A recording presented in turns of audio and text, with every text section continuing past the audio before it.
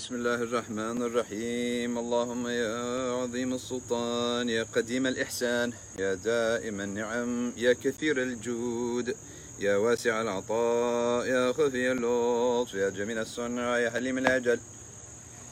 صل يا ربي على سيدنا محمد وآله وسلم، وارض عن الصحابة أجمعين. اللهم لك الحمد شكرا، ولك المن فضلا، وأنت ربنا حقا، ونحن عبيدك رقا، وأنت لم تزل لذلك أهلا. يا ميسر كل عسير، ويا جابر كل كثير، ويا صاحب كل فريد، ويا مغني كل فقير، ويا مقوي كل ضعيف، ويا مأمن كل مخيف، يسر علينا كل عسير، فتيسير العسير عليك يسير. اللهم يا من لا يحتاج إلى البيان والتفسير، حاجاتنا كثير وأنت عالم بها وخبير. اللهم إني أخاف منك، وأخاف مما يخاف منك، وأخاف ممن لا يخاف منك. اللهم بحق من يخاف منك نجنا ممن لا يخاف منك. اللهم بحق سيدنا محمد احرسنا بعينك التي لا تنام، واكنفنا بكنفك الذي لا يرام، وارحمنا بقدرتك علينا فلا نهلك، وأنت ثقتنا ورجاؤنا. صلى الله على سيدنا محمد وآله وصحبه وسلم، والحمد لله رب العالمين، عدد خلقه ورضا نفسه وزنة عرشه ومداد كلماته. اللهم إنا نسألك زيادة في الدين، وبركة في العمر، وصحة في الجسد، وسعة في الرزق، وتوبة قبل الموت، وشهادة عند الموت، ومغفرة بعد الموت، وعفو عند الحساب، وأمان من العذاب، ونصيبا من الجنة، وارزقنا النظر إلى وجهك الكريم. وصلى الله على سيدنا محمد وآله وصحبه وسلم. سبحان ربك رب العزة عما يصفون، وسلام على المرسلين، والحمد لله رب العالمين، عدد خلقه ورضا نفسه وزنة عرشه ومداد كلماته. Assalamu alaikum everyone. Welcome to the second Nothing But Facts podcast, where we're only interested in facts. And if you bring something other than facts, you're not interested. Be careful, you're liable to get rejected. We're studying this book of The Gift of Durud and Salam. Durud, I guess, just with a U. The Gift of Durud and Salam. Okay? A wonderful book by the, I guess, the whole staff of the Durban, South Africa Madrasa Ta'lim ad-Din, or Ta'lim ad-Din, technically. And when we say nothing but facts, well, where do facts come from? All facts, this is your epistemology 101, are one of three kinds. All your facts are one of three sources, either from observation, something that you can do an experiment and you could see it right in front of you, or you observe it, right? Like I'm observing this plant or whatever. Okay, so that's science. That's the realm of science. Observation. There's no logic to it. Like, there's no logic of why there's gravity. It just is. So that's observation. Secondly is reason. Okay? 2 + 2 is 4. Has to be. A person can't be dead and alive with the same meaning. So either you're alive or you're not alive. You can't be both. Either you're pregnant or you're not pregnant. So that's mantiq, or logic. And math is one of those sciences. And then transmitted knowledge. What you get from transmission. So language, journalism, like the local news, okay? History, and deen. Deen is a transmitted knowledge. That's why the shorter the chain of transmission, the better. All right? The more your deen is in accord to what the past scholars have said, the closer to the truth. Right?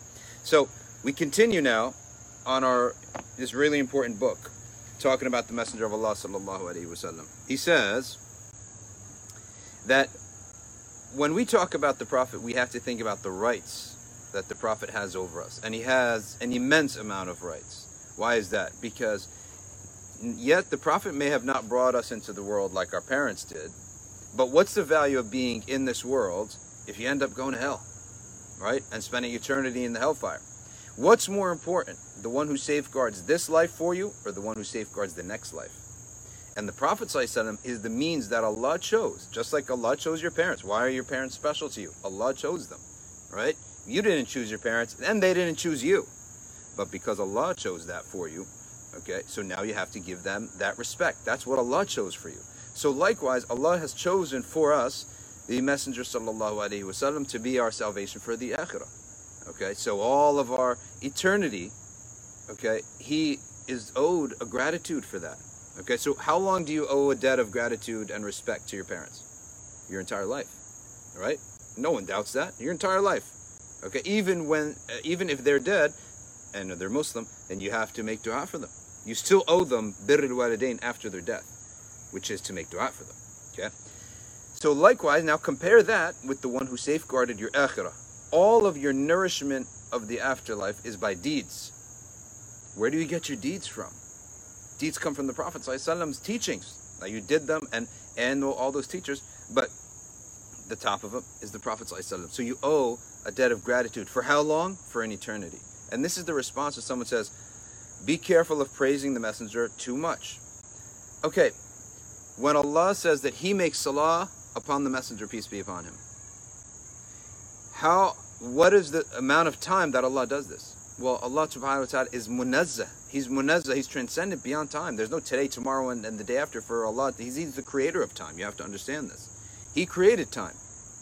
So His salah and salam, His salah upon the Prophet sallallahu alaihi wasallam is eternal, is pre-eternal. So there's no limit. What salah and salam can we do on the Prophet, peace be upon him? Right? Let's say you did it your whole life, 80 years. What is 80 years next to an eternity? So this, myth and this statement, which is a lie, that, you can make salah and praise the Prophet too much, right? The only, how is it going to be too much when you're only doing it for 80, a sliver of an existence, whereas Allah has done it pre-eternally and eternally into the future. So this is where that type of statement is a complete myth, and you can never fulfill the shukr in the same way that you can never really fulfill gratitude to your parents. You can never really fulfill gratitude to the Prophet sallallahu alaihi wasallam. And man lam yashkur nas lam yashkurillah. If you're not grateful to the people that Allah sent to you, then you're not thankful to Allah, because Allah sent these people to you, and He's commanding us to thank them. So how do we fulfill this shukr and this right, this haqq upon the Messenger of Allah sallallahu alaihi wasallam? Number one is love. There must be love of the Messenger. He puts love number first, but He puts firm belief number two. I think you really have to put him the opposite, right? And maybe there is a logic to put love first, because before Sayyidina Abu Bakr and Sayyidina Khadija, they loved the Prophet, peace be upon him. They had firm belief in him. They had love for him. So this logic does make sense, because they loved the Prophet before they had firm belief in him. And oftentimes the love of the Messenger feeds your firm belief. Because remember, people make conclusions about what they believe and what they do really based on their heart, and then their mind comes up with a justification. That's the truth. If you think it's otherwise, I'm fortunate to tell you, you're mistaken. People, they love something first, then they justify it. Okay? And this is exactly why he says the love of the Prophet comes first, then firm belief comes second.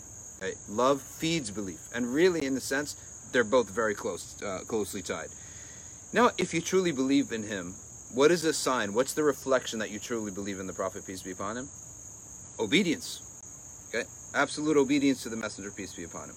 And then, what's number 4? Sending salah and salam upon him. Okay? So these are the 4 obligations that are diligently held by the one who truly wants to be connected to the Messenger of Allah sallallahu alaihi wasallam. And in this day and age, if you want your deen to be saved, okay, you need to know, you need to be connected to the Prophet sallallahu alaihi wasallam, because he's the one who teaches us how to implement the Quran. Okay? How does Allah want to be worshipped? You don't worship Allah any old way, any way that you want to. No, it's going to be through the Messenger of Allah sallallahu alaihi wasallam. Some people said, why did some madhabs of fiqh survive and others didn't? Someone said, and Allah knows best, but the ones who had a greater ishq and love for the Prophet sallallahu alaihi wasallam, their madhahib survived. And Allah knows best if that's true, without decreasing from anybody of the other madhahib. So let's take a look at the obligation of love that we inculcate for Sayyid al-Kawnayn, Sayyidina Muhammad sallallahu alaihi wasallam. It's reported in the hadith that your iman is not perfect until one loves the Messenger of Allah more than he loves himself and his children and all people. So, okay, let's talk about this now, because you may be like, whoa, I'm not even a mu'min then. No, the love of the Prophet ﷺ is really 2 things. One of it's rational, and one of it is natural. What is binding upon us is that which we have in our control, because Allah doesn't put anything binding upon you unless it's in your control. So which one is in our control? The natural, the rational love of the Prophet. What does that mean, rational love of the Prophet? It means that you put the Prophet as a priority, obedience to him, followership of him, and all these other things, you put that as a priority. Even if that means you would displease your children, you would displease your parents, you would displease all people. So when he says that, when the Prophet ﷺ says that, the scholar had to say, well, what does that mean? And they divided into these two types. Rational love is, in my mind, I know he is owed first. I'm going to pay my debt of gratitude to the messenger first, then to everybody else. Obedience to his sunnah first, then everybody else. We can all do that rationally. Then they said, well, what's extra is the natural love of the Prophet ﷺ. And I see a lot of comments. We're going to get to the comments. We're not even going to be long today, but we're going to get to the comments. The natural love of the Prophet, that comes, if it comes to people, it comes with years of exposure to the Messenger ﷺ and seeing the benefits of following his example and belief in him and salat and salam upon him. All right? So in that case, that natural love is, you can't control that, but you can control the deeds that lead you to it. You see the difference? And that's why when we say love of the messenger first, right, that we're talking about the rational love, and then the natural love follows after that. On one occasion, Sayyidina Umar ibn Khattab, he addressed the Messenger ﷺ, and he said, "O Messenger of Allah, I love you more than everyone except myself." Because he's being honest. I love myself first, right? The Messenger ﷺ said, "No, by the one in whose hands is my soul, okay, not even yourself, until you love me more than you have more love for me than your own self." Why?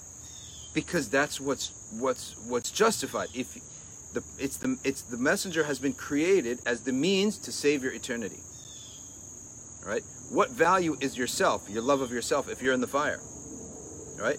So you owe that eternity to the Prophet ﷺ. And then immediately Sayyidina Umar paused for a second, and he said, "Now even you, or even my own self." And the Prophet ﷺ said, "Now you have perfected your iman. Now it's complete." All right? Without us developing love for the Messenger sallallahu alaihi wasallam, all right, then we will never absorb his commandments and prohibitions, which are Allah's commandments and prohibitions, in the right way. We'll never absorb it in the right way. And that's why the love of the Prophet, peace be upon him, it's really paramount in the religion. And he's the example. So look at the Sahaba. Their condition is not that they memorize certain Quran to become a Sahabi, do this, that, and the other. No, you just were in the presence of the Prophet ﷺ as a believer, even for a moment, and died upon that same belief. All right? Like, you didn't apostate after that. All right? And even if you apostated, you have to have met the Prophet again. Because if you apostated, you nullified your companionship. If the Prophet is still alive, then you met him again, then you become a Sahabi. Okay? Because there was one case where a man, he was a Sahab. He became Muslim in the time of the Prophet. He apostates. He goes, joins the Meccans again. The Prophet ﷺ returns to Allah. He passes away. This man comes back, becomes a Muslim again in the time of Sayyidina Abu Bakr. Is he a Sahabi or not? He's not. X. All right, he's not a Sahabi. All right. So this is the importance of the love of the Prophet sallallahu, love in the Messenger, peace be upon him. So, and think about it, rationally speaking, when you see people behave, they always do what they love to do. They'll find a way to do it. Doesn't make a difference. Right? People do what they love. So that's why you have to focus more about the heart and emotion and love, because that's what people are going to do. And if you look, all the marketers, what do? They just try to make you love the product. It doesn't have to make sense. The purchase doesn't have to make sense, right? Financially, you just love it. So you buy it because you love it, right? People act more on emotion than they actually realize. And the intellect, it's really almost like, not clouded with, it's informed by emotions more than anything else. All right, let's look at the second obligation. All right, we have to have absolute firm confidence and belief that the Messenger sallallahu alaihi wasallam spoke the truth, okay, and that what he's upon is our salvation. There can't be a discussion about this, okay? You have to wholeheartedly accept everything he tells us. Now, we have to talk about this from an Aqidah standpoint. When we say this, we mean those narrations of hadith that are sound and have come to us from numerous sources and sound sources. Now, if something has come to us of a narration, this is like an aqidah point here, that is a single solitary narration, let's say it came from one sahabi, and we don't understand it, it's sort of mutashabih for us, it's not exactly clear to us what it means, then we are allowed to say that we will suspend this narration. We're just going to suspend it. We're not going to say that we don't believe in it, right? But we're not going to make a conclusion about what it means, and we may suspend it. So this is allowed for a Muslim to do that, right? And it's really the scholars, it's up to the scholars to do that. Those are the ahadith that may be a bit confusing to a person. And there's no other corroboration, neither in the Quran nor in the other hadiths. All right, so we just suspend it. And Imam Malik did this on a number of occasions. We don't reject the hadith, but he just suspended, and he didn't preach it. Okay? So, but leaving that aside, if the Prophet was to tell us something, and we're absolutely certain in its narration, in its soundness, and the language, the meaning, we're absolutely certain, we accept it. Okay? And if you have trouble accepting it, well, what do you do? And this is possible because we're now we're living in a society where certain talking points are repeated over and over, right? Whether it's from, and I consider these to be like religions because they're ethical or they're beliefs based upon certain assumptions. Okay, in the same way that Christianity has its own assumptions, that this is the source of truth is the King James Bible. That's an assumption. We ain't proved that to me that it came from Jesus. There's no proof for that. That's an assumption. It's a belief that you have, and then you extract ideas from that. All right. In the same way, today in the secular world, they have their own assumptions. Okay, this is not no one came from heaven and said we have to believe in these things, and they extract from these assumptions certain beliefs, and then they have their people, their du'at, go and repeat these talking points. So you have right-wing talking points, you have left-wing talking points, you have all these things, right? So people accept these things. That's their belief, right? For us, we're going to go back to the Messenger of Allah sallallahu alaihi wasallam first and foremost, and that's what we're going to take from him. And we're going to look at these and have absolute confidence that this is what's true. So you have to understand that when you're taking the Prophet as your example, all right, you're taking him as your example, there may be a time where you've been taught something and the Prophet's giving you something different. Especially if you're into like morality and justice, you may have absorbed something of a left-wing version of things or a right-wing version of things. Okay? In the old days, it was a communist, socialist version and a capitalist version of things. All right? Today, it's a progressive version of things or a nationalist, like the right-wing nationalist groups. And these are the moralities that are in play today in the arena. When we take the Prophet ﷺ, we're saying, I'm getting rid of all that. And if something from the Prophet ﷺ comes that matches that stuff, it's just a coincidence, right? So you got to understand, we're clearing the slate for the messenger. If you're sincere about this, let's clear the slate. And I'm a clean slate. O Messenger of Allah, put whatever you want on this slate. And that's the approach of a true believer, okay? I'm not going to try to fit the truth of the deen into some other mentality that I have. Now, there are cultural things, but there are also moral things that are completely based on assumptions.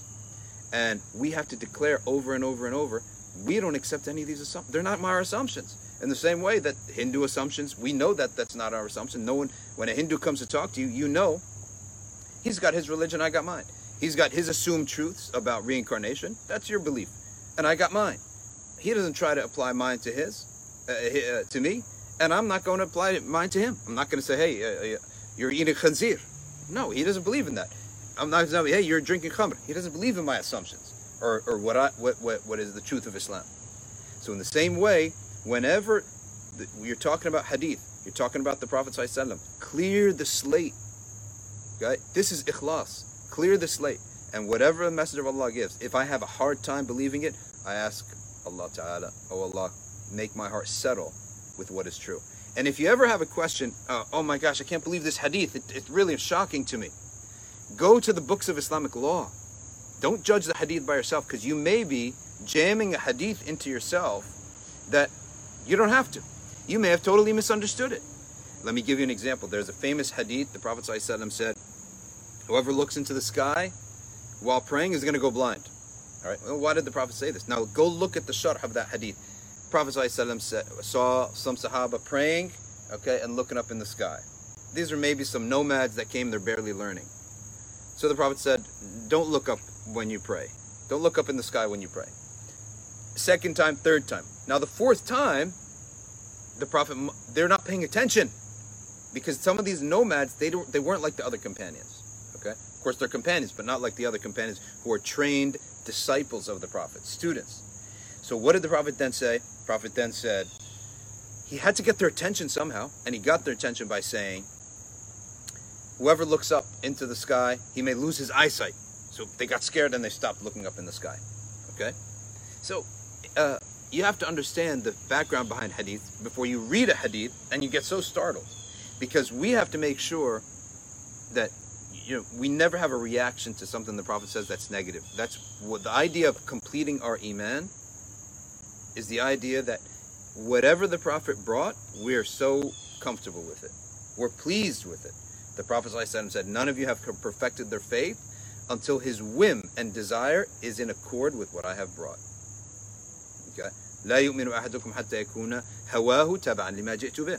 So this is why we need constant exposure to knowledge of the deen, so that we get explanation, so that we're really comfortable with everything. Okay? So this is the concept of how we're going to have firm belief and confidence in the Prophet ﷺ, is by constant exposure and understanding what is it that is aqeedah and is law from the hadith, and what is it that isn't. Okay? Because not every single hadith is something acted upon. There's hadith that are weak, for example. All right, so let's take another look at this. One of the ways in which we attain firm belief and confidence in the Prophet sallallahu alaihi wasallam is constantly examining the result of his students, which we call the Sahaba, right? What is the result? Like, what's the scoreboard? Yesterday I talked about the scoreboard. What's the scoreboard here? Okay? The scoreboard is, what's the result? Let's take a look at what these, people are always telling you, this is how you should raise your children, this is how you shouldn't raise your children. I don't want to know your theories. I want to see your children. Let me see your kids. But all these people, and the LGBT lobby is into this, the transgender lobby is into this, they're all telling us what we should teach our kids in schools, okay? And what we should do with our kids when they're born, in terms of their gender, and then they should give us a choice. Hold on a second, you guys all live a lifestyle. You chose not to have kids. Why are you getting involved with my kids? You chose to live a type of life. You're not involved with kids. So stay out of it. Leave me to raise my kids the way I want to raise them. You don't get involved in programming my kid. If I'm walking, right, and during COVID, everyone's taking walks, right? And I ignored the parent, and I started preaching something to one of the neighbor's kids. That's going to be a fight in the neighborhood, right? So why is it that these absolute strangers could come from online or wherever they come from, all right, and try to get involved in the local libraries, in the elementary schools? What is your obsession with people's kids, right? You chose not to have kids, so stay out of it and get out of my business. My kids are my business, right? Let me teach them how I want to teach them. They say, oh, they're not given a chance to see the whole gamut of the whole world, okay? Tough luck. I don't want to give them a chance. Do we put anything in our mouth, right? Do I just go eat this leaf, eat a berry off a tree? Do I just put anything in our mouth, or do I filter what goes into my kid's mouth? You can kill an infant if you give him the wrong foods at the wrong time, right? So who decides that? And who's guilty if he mistakes that? You let your baby eat popcorn, right? And you know they're going to choke, right? That's why you don't give babies popcorn. Toddlers, you don't give them popcorn, because the little peels they'll choke on it, okay? But if you did, what is the court going to do? Take you for criminal negligence, right?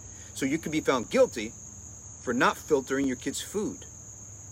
The same way, you're going to be found guilty in our worldview and in many other worldviews if you don't filter what your kid sees every day and believes and is exposed to.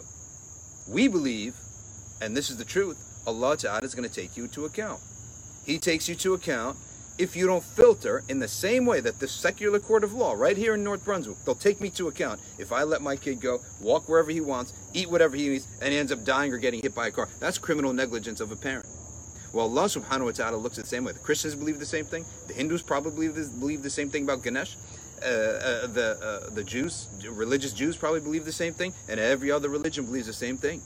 Okay? And likewise, The progressives believe the same thing. Oh, you exposed your kid to, some kind of right-wing thing. You're guilty in some sort of way, right?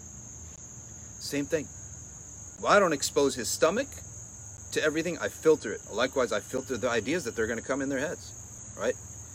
And for parents out there, I got a nice lockbox I bought from, I can't remember where I bought it from. And all these electronic devices, right? At night, I put them in there and I lock the lockbox. And I feel safe. Why? Because these electronic devices, on the internet, it's a bunch of strangers. And these strangers are trying to tell you what to do, what to think, and your kids what to think and what to love.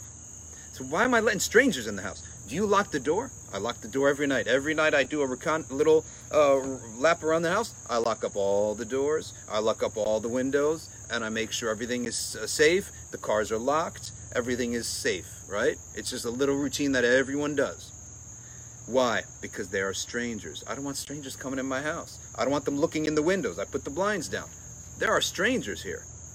This hanging around the house is far worse than the door unlocked. I can guarantee you, I'll leave the door unlocked 100 days out of the year. And we've always, many times, slept with the garage door open. Neighbor comes by, oh, by the way, I was driving by, your garage door is open, right?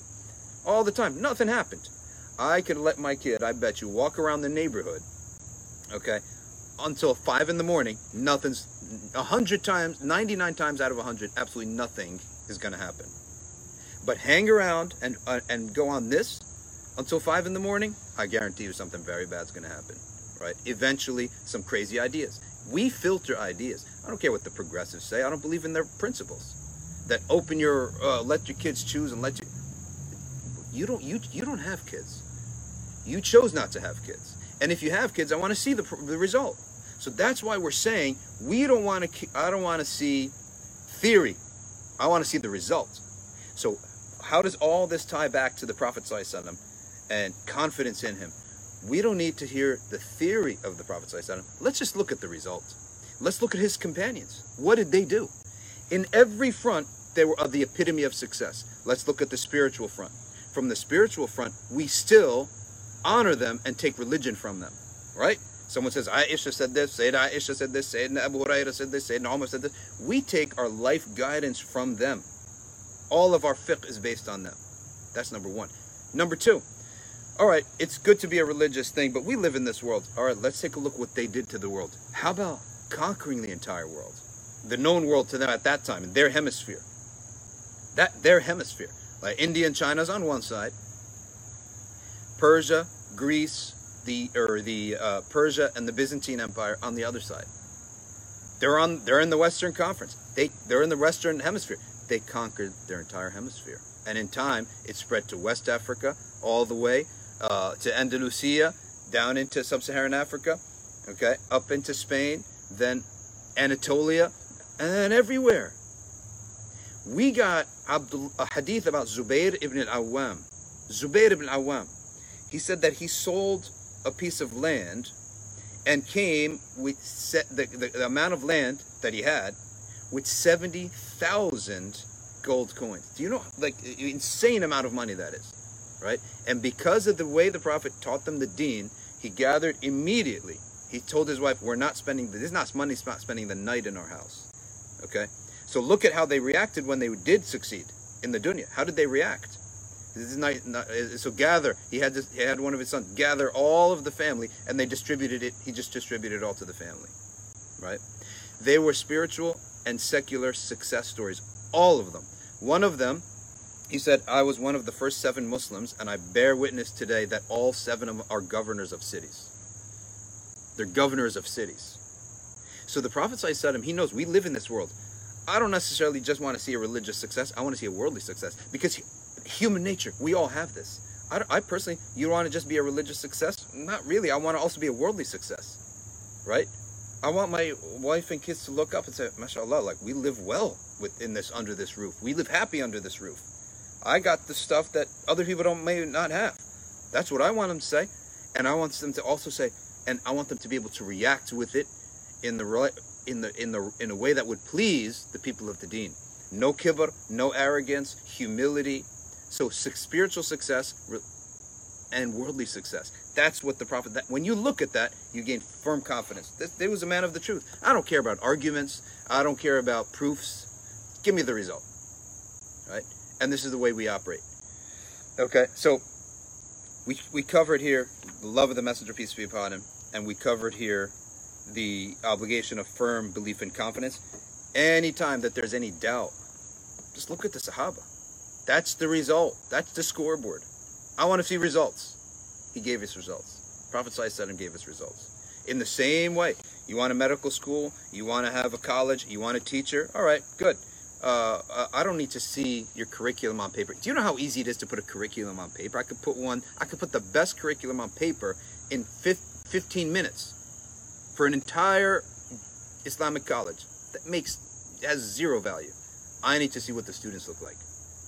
If they have kibr, they study with you for 10 years and like 10 out of 10 have kibr, they have arrogance issues, or they're harsh, or they're ignorant, then I got no use for your curriculum, right? So this is one of the best ways, and that's why they say the dhikr of the Sahaba, right? Examining the Sahaba and the lives of the companions is actually one of the best ways to have confidence in the Prophet ﷺ, because that's the result. All right, let's start looking at the comments now. Here we go. Bismillah. Kimberly Torres, she says, it's sad that we have to discuss this.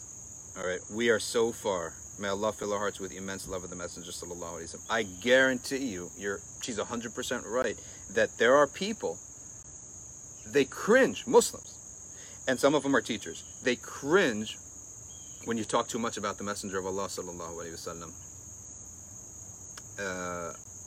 I want you to look around and now have a sensor in your mind. Whenever you hear Islamic discourse, see where is the Messenger in this discourse, and then start making a mental categorization. Okay, that this, and I'm not even going to tell you what the conclusion is going to be, because you're going to come to a conclusion where the Messenger ﷺ is lifted and elevated in the discourse and is always talked about in connection. I mean, when we talk about Aqidah, we bring it back to the Prophet. When we talk about fiqh, we bring it back to the Prophet. When we talk about spirituality, we bring it back to the Prophet. Everything we do, we bring back to the Prophet. Of course, the Quran and the Messenger ﷺ. But why is there really no difference? The Messenger is the example of the application of the Quran, right? You ever see someone say, oh, you have to have a teacher. What's the value of the teacher? The value of the teacher, he's the application of the knowledge. You get to see how it's applied, okay? So having a teacher is the same as studying, a book. It's better because you get to see the application. And I want you to start comparing what is the environment like, what is the feel and the results of those Islamic environments that make a lot of talk about the Prophet ﷺ versus those that don't. And what is the type of person who focuses a lot on the Messenger and those that don't? Start making a comparison. Okay. Alicia says, will this be recorded? And the answer is, as Fatima Shifat says, yes. We put it on this page and on YouTube and on SoundCloud under the playlist, Nothing But Facts. Okay, because we're not interested in anything but facts. You're going to bring anything beyond some facts. You're going to bring nonsense or progressive talking points. Not interested. All right. We have to reminder here. All of our classes start next week. Don't miss out on the classes. We're talking here, but you got to start now building yourself up as a student of knowledge. Okay. What's the difference? The common Muslim, he listens to speeches and they benefit him and he moves on. But the student of knowledge, you need to start being a student of knowledge, even if it's 1 hour a week. He starts caring about the sources of knowledge, and he gets a curriculum. He starts understanding what is the curriculum of knowledge, and he starts building it one at a time, right? So become students of knowledge. Sign up, Jomo Ali's Arabic course, okay? Intro to Arabic. Sign up. Now we have Islamic history. We got Hanafi fiqh, Maliki fiqh.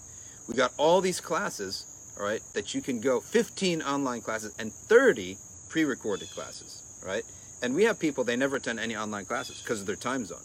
Malaysia, Indonesia, Australia, but they all attend, they watch the pre-recorded classes and they ask questions on the WhatsApp group. So the way ArcView works is there's a place for all the pre-recorded classes. Then there's a Google Classroom with links for the current live classes. And then there's a WhatsApp group for discussion. And alhamdulillah, bifadlillah, the team has done such a good job and so many people are benefiting. And it's only $10 a month. You know that you're spending on Disney $6 a month, on Netflix like $17 a month, wasting your time, and half of it's haram, right? So make tawbah, by signing up on ArcView and learning something.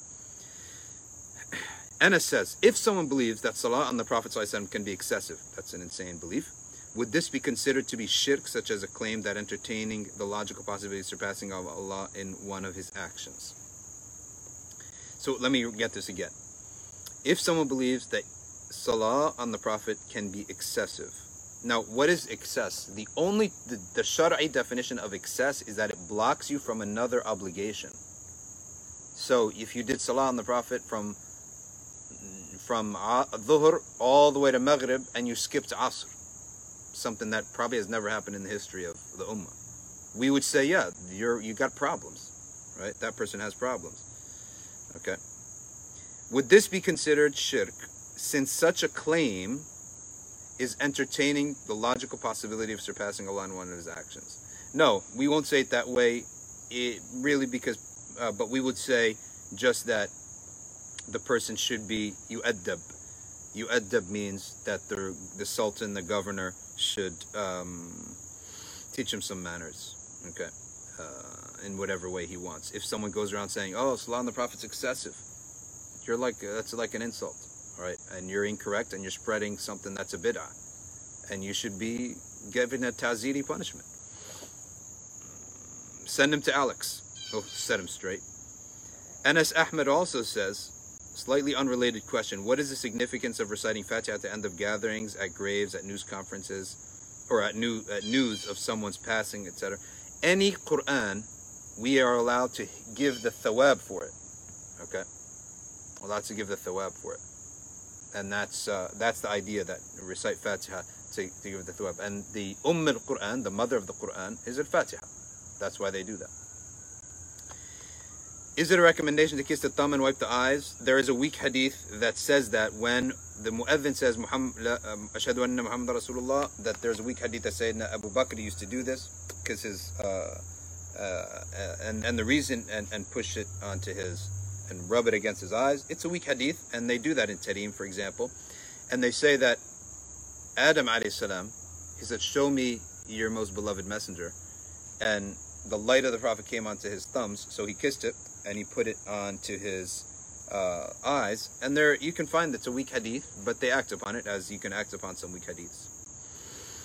Sha'bana says, I'm sorry, I Arabize all the names, it should be Shabana. Some people say that the laws of Sharia were made for circumstances. As we have new circumstances, we need to use our own logic to decide what's right for us, for a lack of modern fatwa system. Perhaps a failure of open discussion of diverse issues. So the rule of thumb is that the Sharia was made for all times. Then if we come and find that there is something that would affect our life, a very important question that Shabana asked. It affects our life, or it makes it impossible to live. Like very hard, a difficulty to live. Then who is allowed to make this assessment? The scholars, not us common folk, right?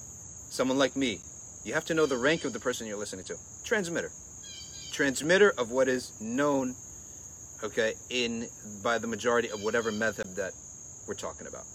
And I'm going to teach you fiqh from the Maliki madhab and Aqidah from the Ash'ari madhab. Okay, that's what I'm going to transmit. Whatever I'm going to say, if it's the dominant opinion of those books, that's it. If it's not, then you bring it to me, I make the correction. That's the policy. It's like a policy.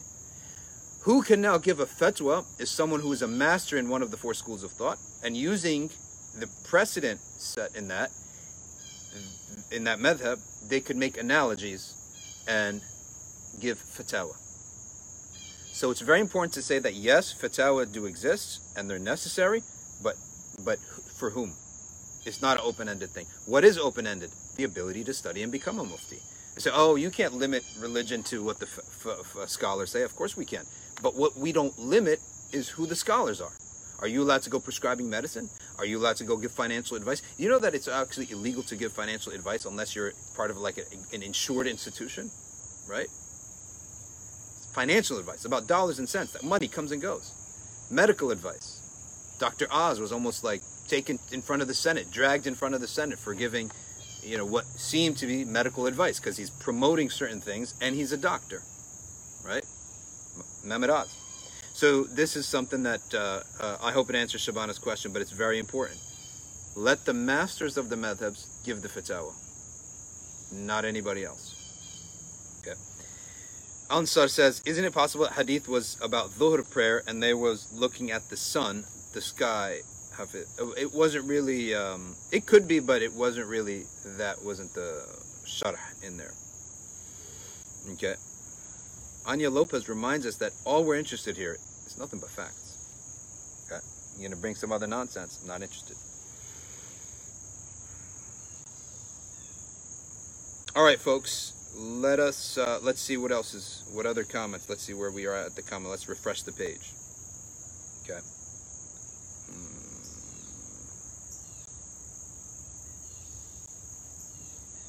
All right, let's refresh this page and see what's going on.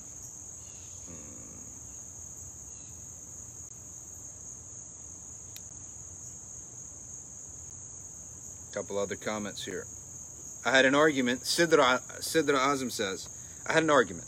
Some people got angry that we don't always say sallallahu alaihi wasallam or subhanahu wa ta'ala when addressing Allah, but we always say sallallahu alaihi wasallam. How should we respond to them? It's a very simple answer, is that the Messenger sallallahu alaihi wasallam said, stingy is the one who does not make salah and salam upon me. He's stingy on himself. That's number one. Number two, Allah himself says, O you who believe, send salah and salam upon the Messenger.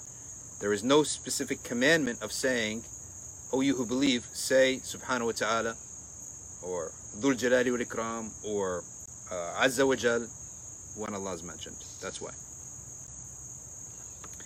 Ziyad Shibani says, in Maliki fiqh, can we say out loud the salawat on the Nabi when he is mentioned during the khutbah, or is it haram as for normal talk? It's not considered for talking, but it is considered, it may distract others, so you could just say it on your lips.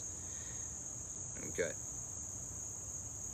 Some scholars propagate fiqh of minorities.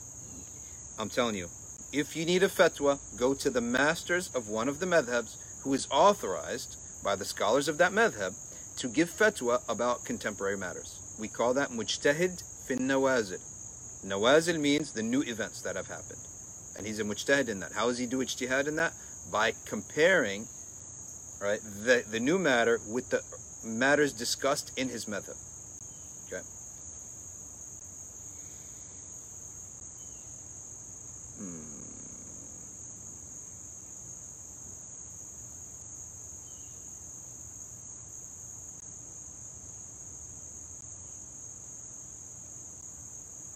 All right, that's it. We're good to go for today. Jazakumullahu khairan. سبحانك اللهم وبحمدك نشهد أن لا إله إلا أنت نستغفرك ونتوب إليك والعصر إن الإنسان لفي خسر إلا الذين آمنوا وعملوا الصالحات وتواصوا بالحق وتواصوا بالصبر والسلام عليكم ورحمة الله وبركاته. And I'm going to put in the link here for classes starting Sunday. You could sign up there. Levon Brown, last question, injury time question. Would you recommend fiqh councils in regions where the muftis of particular madhahib are not known? Honestly, some of the fiqh councils that I have seen, the scholars there, no offense to them, they're not authorized in any of the madhabs as mujtahid fin nawazil. No offense to them. So I just go, and that's why you study. If you join up with any fiqh study of any madhab, and there's one of the best things that ArcView does is it will connect you to the elders of that madhab, Shafi'i, Hanafi, Maliki, Hanbali even. Okay, the senior scholars of those madhab who are authorized to give the fatwa in nawazil. Okay. Abu Bakr Sharif, love of the Prophet ﷺ being natural and rational, is that through a Maliki lens? Not really. It's just something that is, you see it mentioned in a lot of madhab, not limited to the Maliki school. All right, folks. Remember, this is all going to be put on SoundCloud and on YouTube. Jazakumullah khair. Subhanakallahumma wa bihamdik. Nashhadu an la ilaha illa anta. Nastaghfiruka wa natubu ilayk. Wal asr. Inna al-insana lafi khusr. Illa alladhina amanu wa amilu salihat wa tawasaw bil haqq wa tawasaw bis sabr. Wassalamu alaykum wa rahmatullahi wa barakatuh.